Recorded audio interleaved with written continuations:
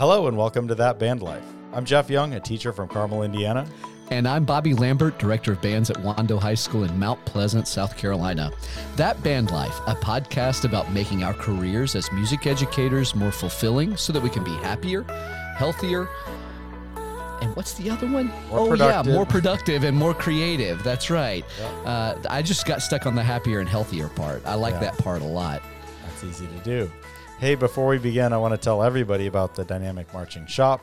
Please go there, and we've got great pricing on all the marching band related gear that you might need. Most of us have already ordered that for this season, but if you're listening to this next season, we've got great prices, and we get things in the mail right away. And I'm sure there will not be a shoe crisis next year, so everybody will be happy about that.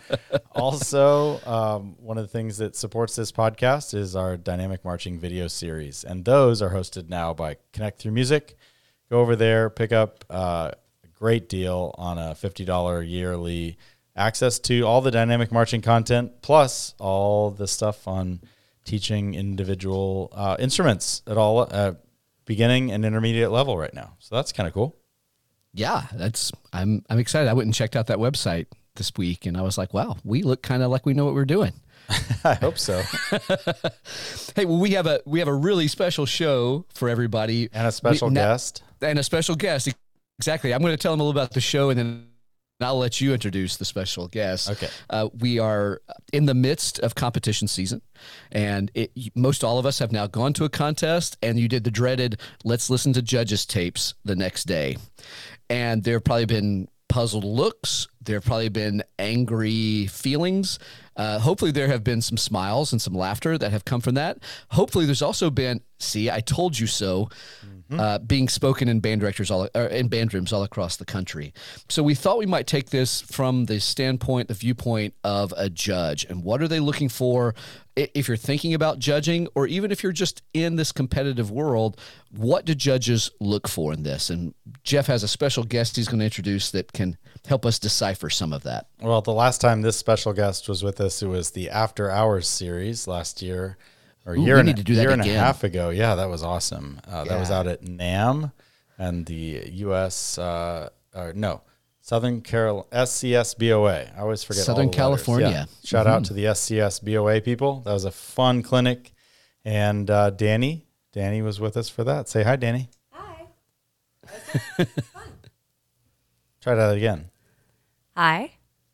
Oh, there we go. There she better? is. Yeah, I had her muted. Yeah, that was really fun. Yeah, it was. We had a good time in one of the I guess upper rooms. I don't remember where we were. It was like a big Embassy conference Suites? room. It was in one of the it was in one of the conference rooms there that we'd actually given our clinic earlier in the day. That's right. And we went back with some friends that we made there and did a fun podcast that evening. Yeah. After refreshments. Danny was out judging this weekend, and I was out judging this weekend and 2 weeks ago. And so we thought part of the podcast could be called I Have a Question. Particularly because this past weekend we were on different sides of the country. So Jeff was in Maryland, and I was out in Utah, and he was in Texas a couple weeks ago. And we are both Midwesterners, so obviously lots of questions. We have some questions. Yeah. So people have questions about how to be a judge, and we have questions for band directors. Well, and just to be clear, Jeff, you would have been judging visual. Yep. Probably individual and ensemble, I guess. This weekend, and then GE and individual 2 weeks ago in Austin. That's right. And Danny, what do you typically judge?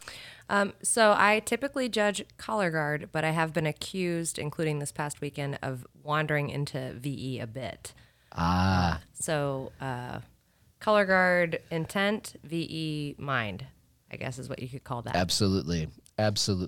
So I'll try to represent some band directors here, but the truth is, I won't have great answers for some of them. I'll start this with we hosted our contest a couple of years ago. I know, Jeff, you guys have traveled with Carmel to a few contests now. The first one was about as wonky as it could be. Like you could tell we didn't have our sea legs on us just yet. Yeah. And we talked about that last week, how Exactly. we were in warm up and my students just couldn't set up a block. Right. Something they'd been doing all week. They just were like, I can't beep, like short circuit. So, yeah. I would bet there are a lot of band directors that went to that first contest going, oh no, I forgot to tell them how to come on the field. Or, oh no, I forgot to send in this registration.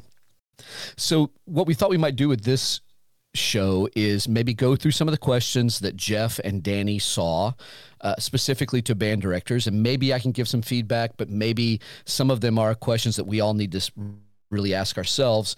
And then look on the other side of it. If you are judging or looking at things through the judge's viewpoint, you have to know the purpose of the contest if you're going to judge. You have to know the sheets, and you have to know how the numbers work. So we'll kind of start with just the general questions and then get a little more specific for those of you that really want to dig deep into this judging process. So what's one of the questions that you, and even if you already know the answer, what's one of the questions that you wish you could ask band directors from the judges' standpoint? That I could ask band directors. A lot of times it's when was the last time you did fundamentals? Yep. Yeah. She's like, preach. But, yeah, people, yeah, we're guilty at every group right now. It's like we're putting on the show. We're learning new drill. We're learning new choreography. We haven't done fundamentals in like 4 weeks. So, I get it, but like that's a huge question. When was the last time you did serious fundamentals? And I'm going to piggyback on that because a lot of the tapes that I gave last night, I made comments multiple times where I was trying to be sensitive to the fact that, there's probably limited rehearsal time for a lot of these groups. We're coming in post-COVID, right? So we're working with some limited resources. And so I tried to be sensitive to the fact that, maybe we don't all have time for fundamentals. But I want to say almost every tape that I gave, I said something to the effect of, you can tell, for me, from a color guard standpoint, I'm sure it's the same with feet, same with brass, or winds, rather, that you can tell right away, we don't have time dedicated to developing the skills to support the actual program. And sure. It's frustrating when you see that, because then my question is, why aren't we doing that, right? Why aren't we supporting our program with the building blocks first? And if we're not, here's a suggestion that we should. Because that's my other question is, do we all know that we should be doing that? Here's where the band director who doesn't maybe know better, here's what one of the answers might be. We could all talk about time, but the truth is, if it's important, we schedule the time for it. I think that band directors want the kids to like them. And they've made fundamentals the first hour of band camp, and everybody's miserable doing them. So when you say in mid-September, hey, we're going to do a fundamentals block, their mind goes back to, oh, this is the boring stuff that we did at band camp. So the fundamentals are important for sure, but you have to set that up from day one. They're not just important, they're integral to what goes on. Nothing else really matters if the fundamentals aren't there. But I would suspect that there are band directors who feel they have to pull teeth to get kids to engage during fundamental block time. So let's pretend that's me. What would the two of you tell me to do to address that? So my immediate response is, do kids like to win? Well, there it is, isn't it? Yeah, do you like to trophy or at least medal? Or at least be good, right? Yeah. Because in my opinion, I think that with everything, you have to treat it with a crawl, walk, run mentality, right? So our show is us running. We're sprinting. We're doing it for 12 minutes, hypothetically speaking, right? But we can't do that if we're not going to walk. And we can't do that if we're not going to crawl, which means we do have to, unfortunately, spend a little time, doing the uncomfortable things that people don't like. But in my experience, I loved those instructors that were like, hey, you don't like crawling, but we're going to crawl for an hour so that you can learn how to walk and learn how to run, because at the end of the season, you're going to love winning. It's interesting you say that because I think there are some groups who, not every group can win, and we know that.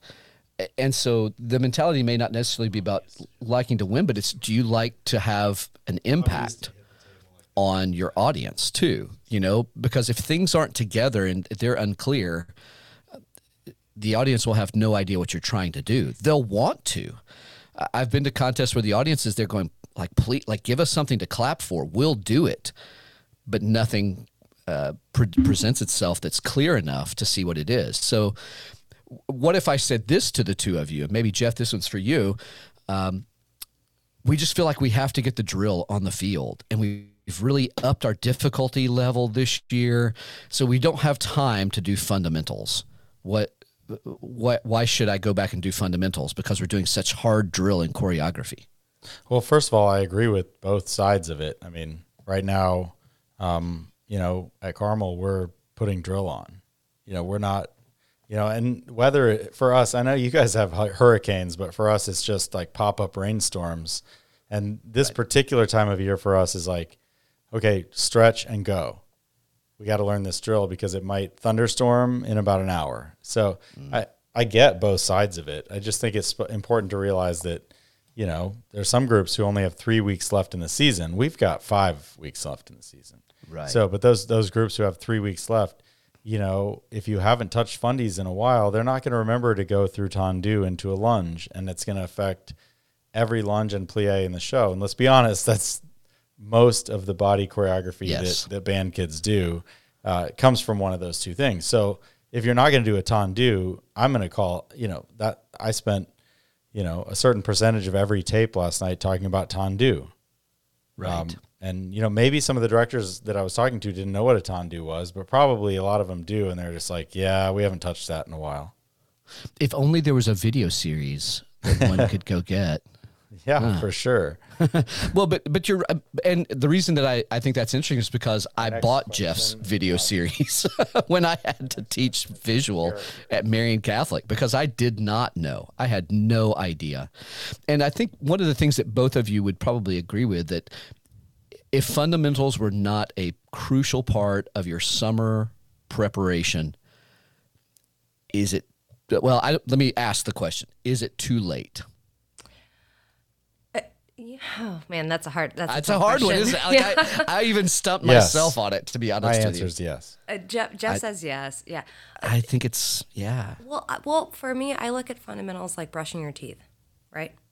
Is it ever too late? Like, if you already have a cavity, is it too late to brush your teeth? No, because it's still a good habit, right?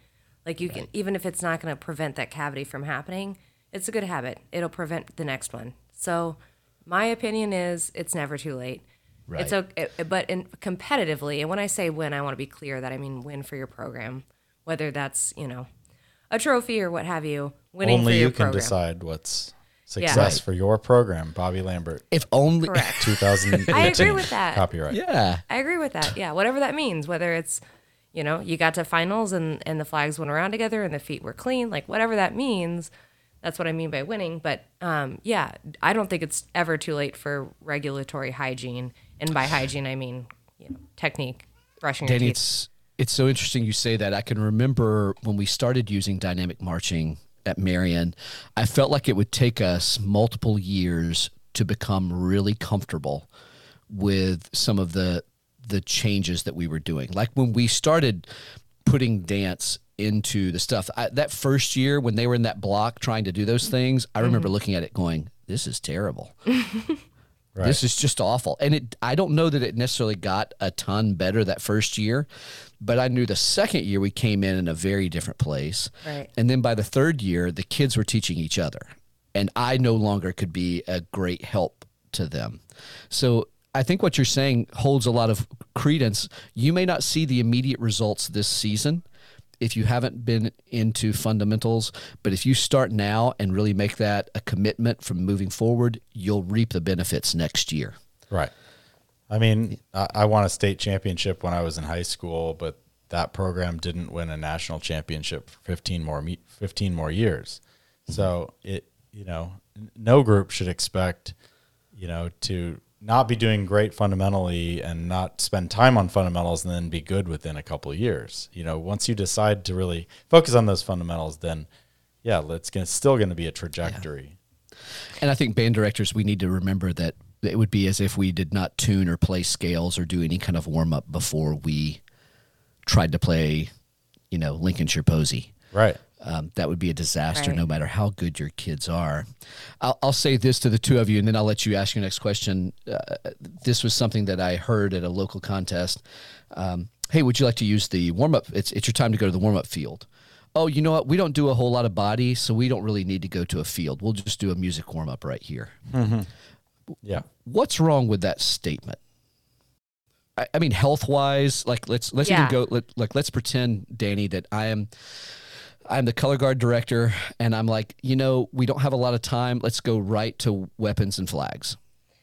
So I have a couple thoughts on that. One, obviously, I think when you have really well-trained performers that know how to do their job and they've been really well prepared for what they're about to do, warm-up is really more of a ritual than it is anything else in terms of what they're doing for their show. Otherwise, from a physiological standpoint, warm-up is important because we have to get our muscles warm. We have to get, for players, our embouchure warm so we're not hurting ourselves. Longevity is really important. So, for me, warm-up serves those two purposes. Absolutely. I personally, in my drum corps years, trained my kids to feel as if warm-up, in terms of what they're doing for the show, is a ritual that's unnecessary. It's nice, but it's unnecessary. Warm-up in terms of getting your body prepared, always necessary, 100%. But I know that's different than musicians and for bands. I have our next question. Okay, so you have 0 students in your band who are professional actors. You might have some amateur Shakespeareans in there, maybe. They've gone to a Renaissance fair or something. And yet you're going to ask one of those students to be a character in your show for minutes at a time. Mm-hmm. Why? Why would you do that? Ooh. Go. Yeah, honestly, I can't. We have characters in our show this year. And I would tell you, none of us had any idea how much preparation that was truly going to take. We now have a staff member that their focus at every rehearsal is characterization and work with these characters. If you can't commit to that, I don't know that it's possible. Yeah, no, I was I was just gesturing to Jeff. That's the way to do it, though. If you're going to do it, you need to have a staff member solely dedicated to making that as box whatever as the rest of your band is. Right. Yes. I mean, I could act a sword fight right now pretty convincingly for about 20 seconds. Right. But sometimes we ask these students to do a sword fight over 2 minutes and make sure that it crescendos with the music and someone dies. It's no, that's not going to happen. Not on this stage. I'm going to interject with a great story. I told you this one earlier. So, Bobby, last night I watched a saber, a color guard person with a saber, do a sword fight with a clarinet. Excellent. A clarinet player using their clarinet as the implement to fight with this saber. And the entire time I was literally saying into my tape, I am cringing for your band director right now. I don't know why we're doing this. Because it would harm the instrument and then they can't play? Correct. Yeah. And it's an expensive instrument. Are you serious? Well, it might have been a Walmart clarinet. Okay, fair. Not that we would ever be disparaging against any company whatsoever. No, never. We would especially if they wanted to sponsor this podcast. Us. Yes, I was like, Jeff at dynamicmarching.com. I'm agnostic. All I'm saying is that for a very low level effect, are we seriously going to damage a clarinet? Right. Yeah. I do think your point, because I have, and I will tell you, we had a portion of the show that we just ripped out this past week because there were 2 characters that had to engage each other too long, and it was painful to watch. One of which is your daughter, or both of which? Actually, well, that wasn't the interaction that we were speaking of, but my daughter is in the show this year. She is a little bit of a surprise character at the end. And they have, right. Since all 12 of you who are listening, you might know when you actually see our show, but we have worked on that intensely, so intensely about this is how you will step down from here. This is how you will hold your hand, your free hand, while you move from this place to this place. This is how you will carry yourself. And what's cool, the good part of it is those kids are all in it for that. Like they are hardcore practicing their choreography. But if you don't have that, if you don't have a staff member that is dedicated, that is their sole purpose. Yeah, Danny and I were talking at dinner about this. That a good friend of the podcast, Kyle Young, his wife Kelly has done our dance videos for Dynamic Marching, and she does dance stuff with me, with Carmel every day, and like she's capable of taking a single character and developing them over 10 minutes. Like that's just her skill set. She's such a great dancer, choreographer, mind thinker. And she she can do that, but like how many groups have a Kelly Young? Right. Right. 10% of all marching bands at most? Less. Yeah. Right. Yeah. So anyway, that's our question number 2. What's our question number 3? Okay, so question number 3. Why did conservatively 10 to 20% of the groups that I saw over the last 2 judging weekends have trouble turning on their electronics setups? I will interject and add that every group that I saw yesterday, I judged 46 bands yesterday. Every single one had trouble and incurred penalties for electronics. Wow. So here is the issue. The band directors who maybe have smaller, less experienced staffs are kind of at the mercy of what they can do and learn, and YouTube, basically. We're buying expensive equipment and not always knowing how to make it go. Mm-hmm. So I think that's issue number 1. And then I don't think we practice the setup very well. Uh-huh. You only have a certain amount of time, and then that's done. Ours is very choreographed. Got another question. It is, this goes here, the soloist is there, they get the point from the person running the board, and then we have a certain order. Like it is always the same, and it will be 3 minutes and 45 seconds. I think with electronics, this is true, but I feel like it's like this with a lot of different things for a lot of bands all over the country is like, how many band directors buy a fast motorcycle without knowing how to drive it? Do you think that that's common, not just with electronics, but with other things too, like great technicians or great clinicians? Well, sure, to a certain extent. I could translate it over to buying the top of the line concert flute when maybe we're only playing grade 3 literature, but the electronics thing, we know so little about it. And for those of you who do know quite a bit, every year it changes. Like there are people that have to follow this much like you follow Apple. Like you had the iPhone 11, well, the 12 is completely different, and the 13 is going to be completely different from that. And so I think there's some learning curve that's there. But I think that just as importantly as having somebody come in and tech feet or watch you play, you have to have somebody that can come in and, quote, tune the electronics and really make them bulletproof.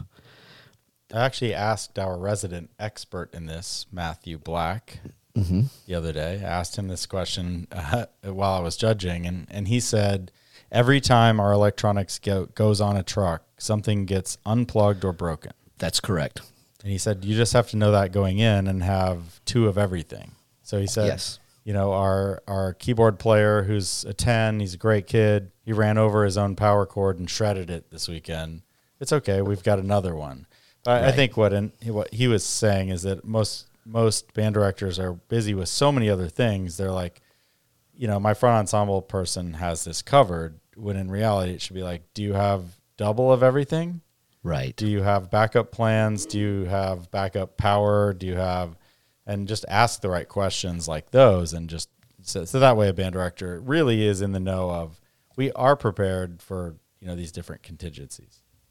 And then my other question too, after going through this weekend, is like, that's a big undertaking. So my next question is this actually adding or detracting from your total product? Because I don't think, I was joking with the judge that was sitting in the room with me yesterday, John Fisher. I was like, of the electronic effect that I see added to marching band performances, marching band, I would say 10% of them actually add for me.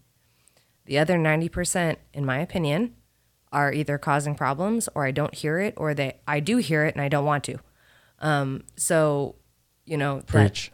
That's kind of another thought process for me, is like, are we even in the place, again, a question from a judge, are we even in a place to evaluate this as a layer to our production, or should we just focus, again, back on the fundamentals and do the basic stuff right,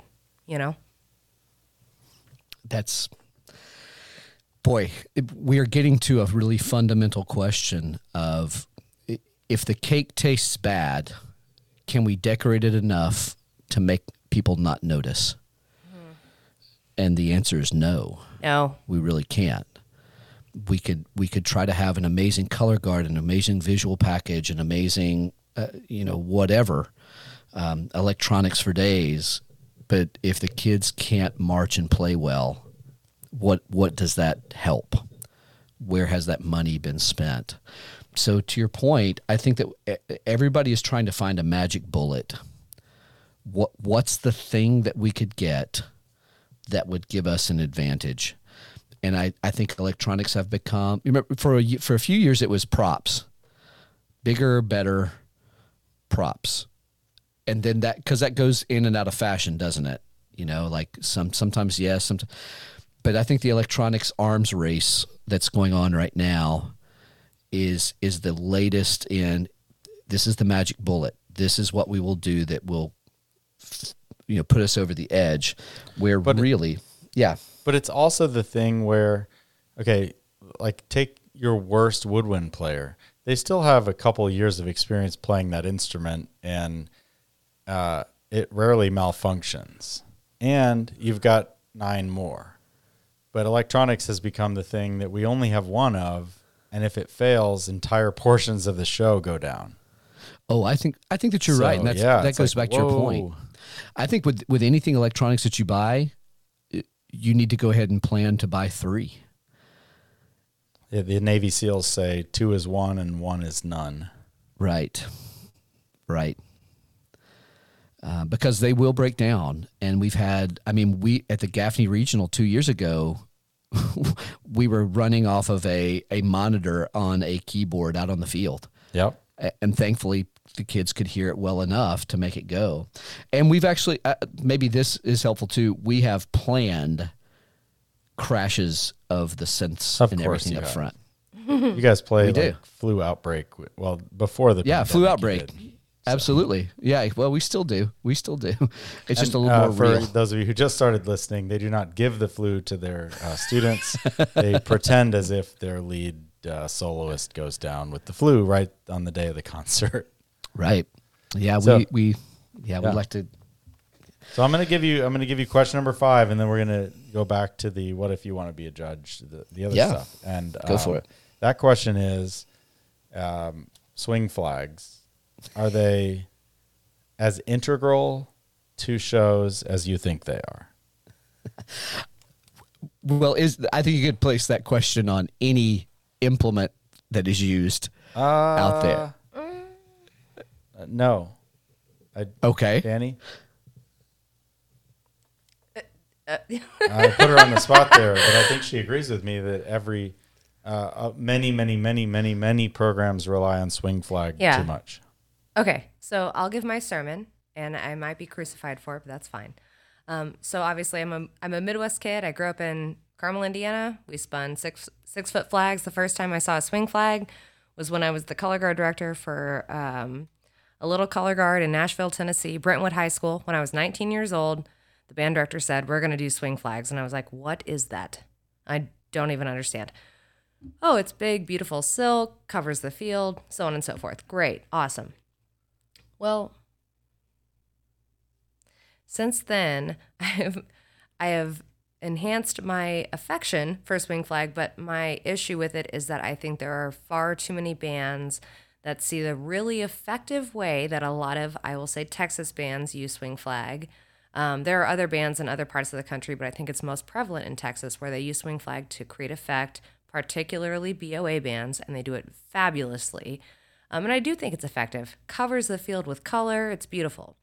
What happens, though, subsequently is that a lot of bands that are looking towards those bands from a color guard perspective to take their cue also decide they want to use swing flag, and they do it really poorly in the way that they open it in non-impact moments, or they carry it across the field stripped, meaning that the silk is pulled tight to the pole for extended periods of time where it looks just not visually great.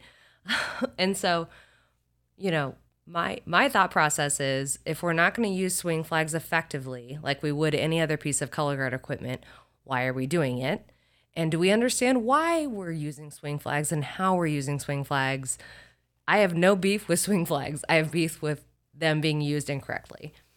Am I summarizing that correctly? Mine is just that they're used too often and for too long. Correct. Yeah, and the length of phrase is inappropriate generally. Well, the reason I was saying mine is because I've seen groups that, you know, we can't spin flags very well, so we're going to put kids on saber and rifle as well. Oh, that's like, even worse. I've seen that, and there is the idea of training, and we want to expose them and get them used to that. But it goes back to our fundamentals talk, doesn't it? You know, if we can't move well with a flag, we're probably not going to move very well with a rifle and a saber. And I know you guys were talking about using that equipment, but never tossing it, never throwing it, and using it to its full potential. I understand why, you know, people want to bring both on the field for training purposes. But what are they learning from dancing with a saber? You know, it's not really like a skill. You're just putting a piece of equipment in their hand that they're dancing with. Right. It's not like they're really learning the proper technique of a dip and a toss and a catch and, you know, all the various tosses you can do with sabers. It's usually like almost like we picked this up because we want to say we did saber, and it's expensive too. Yeah. So the thing with swing flags, I think to your point, the idea of it not being used effectively is important. But I would also say that in different parts of the country, that's a different kind of thing. I mean, we've used them here. We're using them here. We're using them this year as well. Yeah. But I would hope that when you see why we use them, it's not just we're trying to cover the field. But there's actually a point to that. But now, you know, you guys may see it and say, it wasn't that big of a point for me. But I think for Danny and I both, when we see writing of swing flag work that's musical and you know, has good phrasing and all that, it's fine. Effective, yeah. It's just I'm with it. I'm not anti-swing flag. I'm anti-inappropriate swing flag. Yeah. It's almost more offensive than if they had inappropriate 6-foot flag work. Correct. That's okay. Yeah. I think that's very fair. Because it's more silk. It's more fabric, right? It's more obvious when it's like, oh, that's being used inappropriately, and it's so obvious to me, you know? Do you know what bothers me when I see swing flags? When I see the same work over and over and over Patterned, and over again. Yeah. Yeah. It's like, okay, if I can do your guard work, there are some problems. If my grandmother knows that you're doing the same thing over and over, that's a problem. She has one leg. She would know. Right. That's how obvious it is. But hey, you know, for us their band directors are probably sitting there going like, oh no, we're using swing flags. It's not necessary. It's how you use it. Correct. I think I would turn it on to band directors and say, how many different keys are you playing in? There's some bands will do. It's not like we're saying don't have a character ever and don't ever use swing flag. It's just like, just be aware of the fact that when you're doing character work in marching band, it has to be something that that you can sustain over long periods of time, or just bring them in and out. And then when it comes to the implements you use, why are you using them? Is it appropriate to that song? Are they trained properly on it? And, does it go on for appropriate amount of time? So that's all I think we're both saying. Well, be intentional. Yeah. You're really saying be intentional. Yeah. Make sure that each decision is truly a decision rather than coincidence. Honestly, there have been a couple of times in my career where I've been like, oh, wow, that worked. We didn't really plan for that to happen, but that really worked. I would say that happens maybe once a show. Maybe. Everything else, it's like, okay, we had to plan this out minutes in advance or months in advance. However, in the show, it had to be planned minutes in advance. And you have to be intentional about it. Don't just do what you're seeing other people do. It's one thing to go on YouTube and watch some great bands, but then you have to translate that into, is that what we need to make us better? All right. So the other part of this, Bobby, we were going to talk about, okay, let's talk about just judging as a thing. What is this all about? Besides just the fact that I look at this number and it's from, Jeff Young, and he was at this show and at this time or whatever, so what do you want to talk about? Like, what kind of questions do you have, Bobby? And I know you judge as well, but we just got done with the weekend judging. So what kind of questions do you think people have? I think that, they basically will come into the next day and the band directors will pop the tapes in or play the competition suite or whatever you do. And you'll want the kids to listen to that. And like we said earlier in the show, you want to hear some of the same things you've been saying so that the kids can say, oh, okay, our band director is not an idiot, so we need to actually listen to this. And that's what we hope will be there. But some of the other stuff that needs to be there as you're listening to this is you need to look at it from a judge's perspective. Like, think about the contest that you're going to. What's the purpose of this contest? And we think that should be a straightforward answer. It's to go and win, or it's to go and do this. The truth is, it depends on what your program is wanting and what this competition is set up to do. There's some competitions that have clinics the next day. Or they have clinics right after you perform. That to me is a very different experience than we go and change and go watch some other bands and yell and scream. Those are different things. I think they both have value. Is this educationally driven, like the one with clinics? Is it experientially driven? Is this a thing where, this is one of the few contests in this area, and it's one of the few times the bands get to see each other.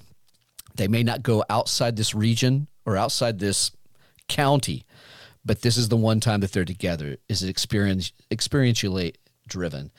Is it competitively driven? Like, the numbers will affect future events. It's either a prelims finals, or maybe it's kind of a circuit sort of thing. And that's one way that numbers have to be, or you have to think about the contest. And here's the thing that I find so interesting. The regional expectations, it's so different. I've judged West Coast, East Coast, and Midwest, and it's very different in each of those places. You all were talking about the color guard experience, and I would tell you on the East Coast, that's radically different. Whereas on the West Coast, it's much more similar, but still varied from what is in the Midwest. I would even say that music is handled radically different in New England versus the West Coast. We've talked a lot about UIL and how it has different expectations than Bands of America sheets do. Or when you were talking about Southern California, they have a different one than even the state of California. So knowing what those, if you find yourself in a judging situation where you're going to a different place, you've got to have a good idea of what the regional expectations are. And you got to know the sheets. There's subtle differences in the sheets. You've got to study them. If you're not designing your show and practicing your show around what counts as points, then what are you doing? Well, right. Yeah, that's kind of what we're doing here. There is a competition aspect to what we do. Yes, absolutely. And you need to look at what exactly are you expected to comment on and give feedback for. Yeah, like Jeff, if you happen to be on the field doing marching movement individual, and you start talking to me about the swing flag usage, okay, we've got a problem there. In most of the competitions, you're going to be judging. Sometimes in smaller program or smaller contests, they want you to cross caption, but in most, they do not. So you as the judge have to know the vocabulary from the sheets.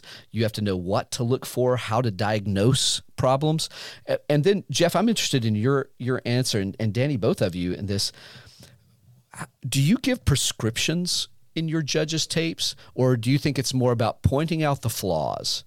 Is it giving the helps? The age-old standard for that is teacher, counselor, critic, and that you have to know as a judge, depending on what show you're at and what time of the year it is, whether you're supposed to be talking as a teacher, a counselor, or a critic. So most groups this time of year who are, like Kiski won the show that I was at this weekend, they were great. And, you're talking to them as a critic because they don't really need to be taught and counseled. They put a great show together. So now it's like, all right, I'm going to critique all the stuff and tell you all the stuff that you could probably do better at, and then you're going to be even better. Yeah.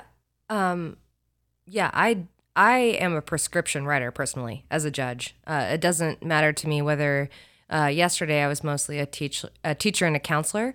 And in that format, I do feel kind of a responsibility, and I do it typically at the end of my tape, is I say, hey, you know what? If this were my color guard, here's what I would do. And if it's 20 minutes in fundamentals, or if it's, hey, just for, I had a couple groups that were really well trained, but there was a little fallacy here or there. And I would say, hey, for your weapons, let's practice this with just the prep, 10 times in a row, a couple times a day, and get that done. I think that's going to really clean this up for you.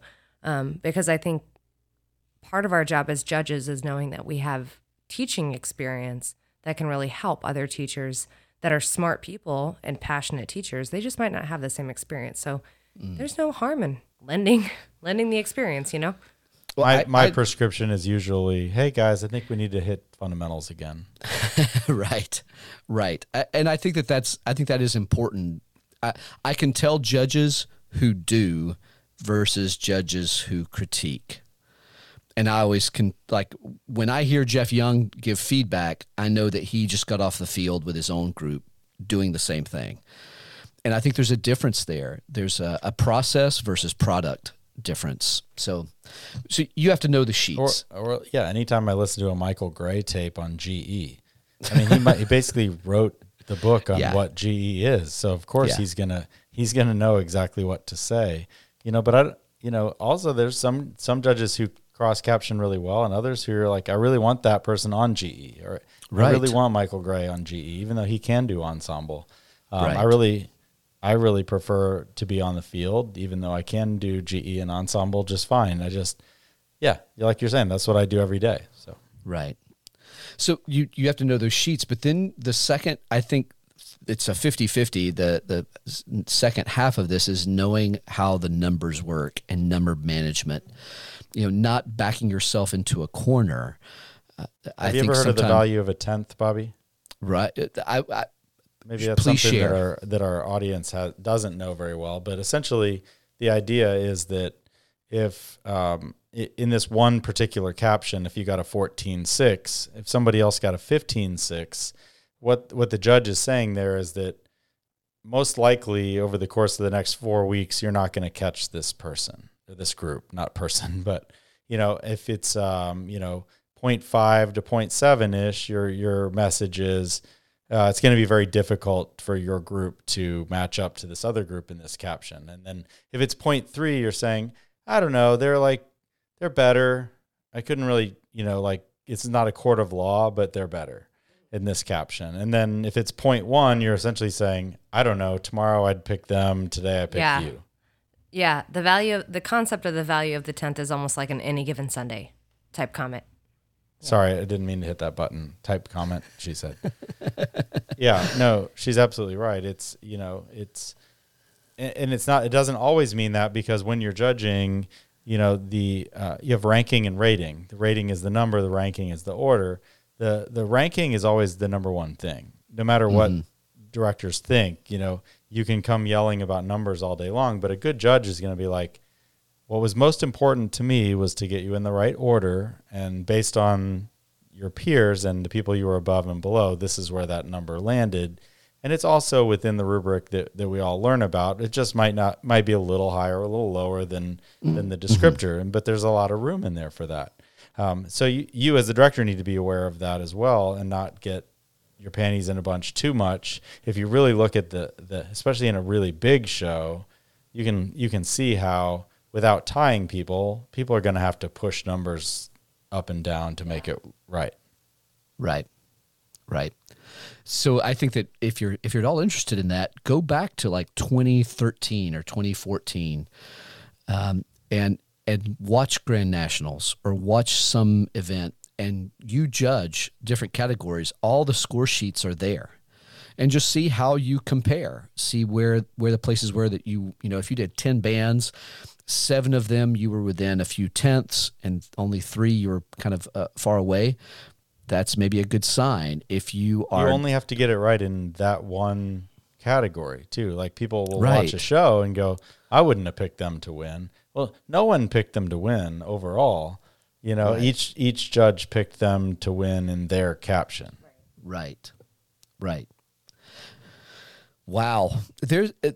I have to tell you, I get more nervous going into judge than I go into compete. Yeah, I used to be like that when I was caption heading at Drum Corps really young. Critique made me more nervous than watching the Corps go on the field. It was exhausting to me.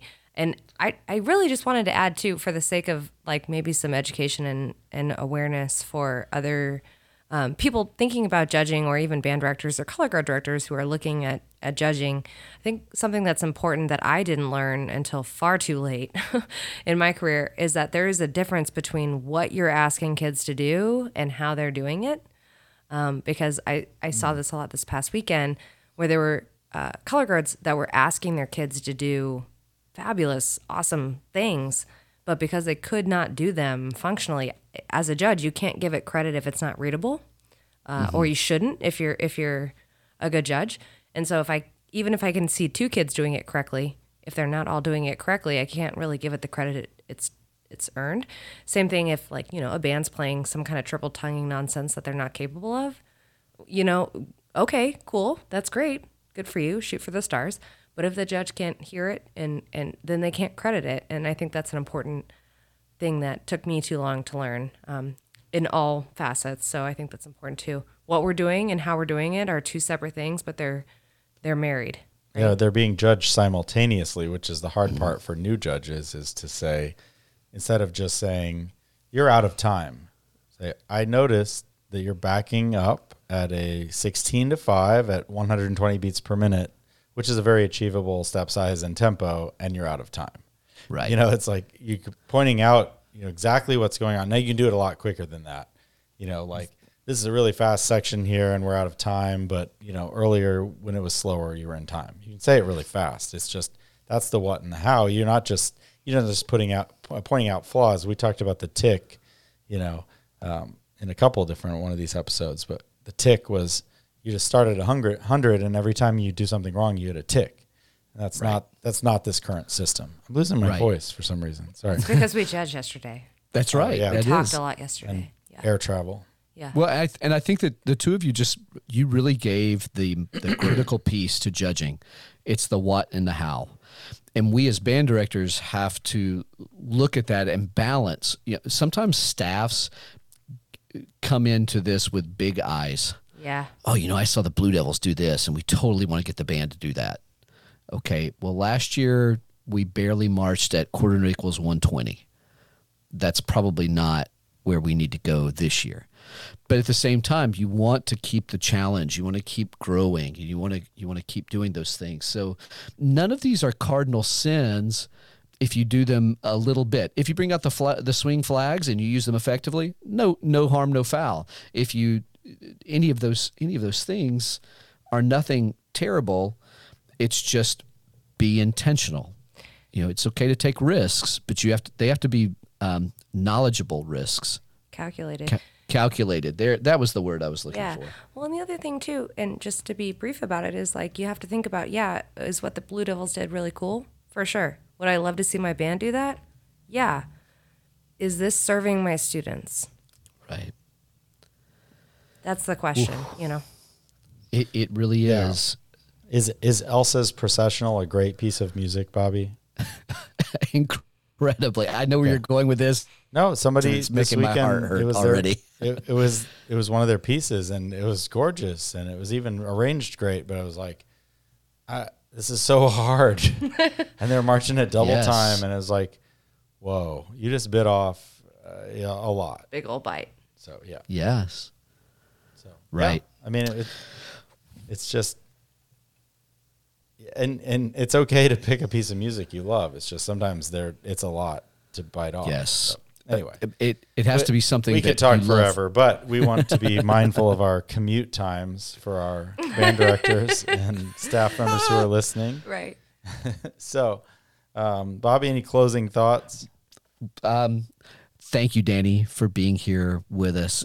We've talked before, but I've really enjoyed getting to hear your thoughts on designing and judging color guard in particular, but the whole visual package. And I think that we need more people in the activity who can speak intelligently to what we're trying to do, as opposed to just, that's good, that's bad. No, tell me why.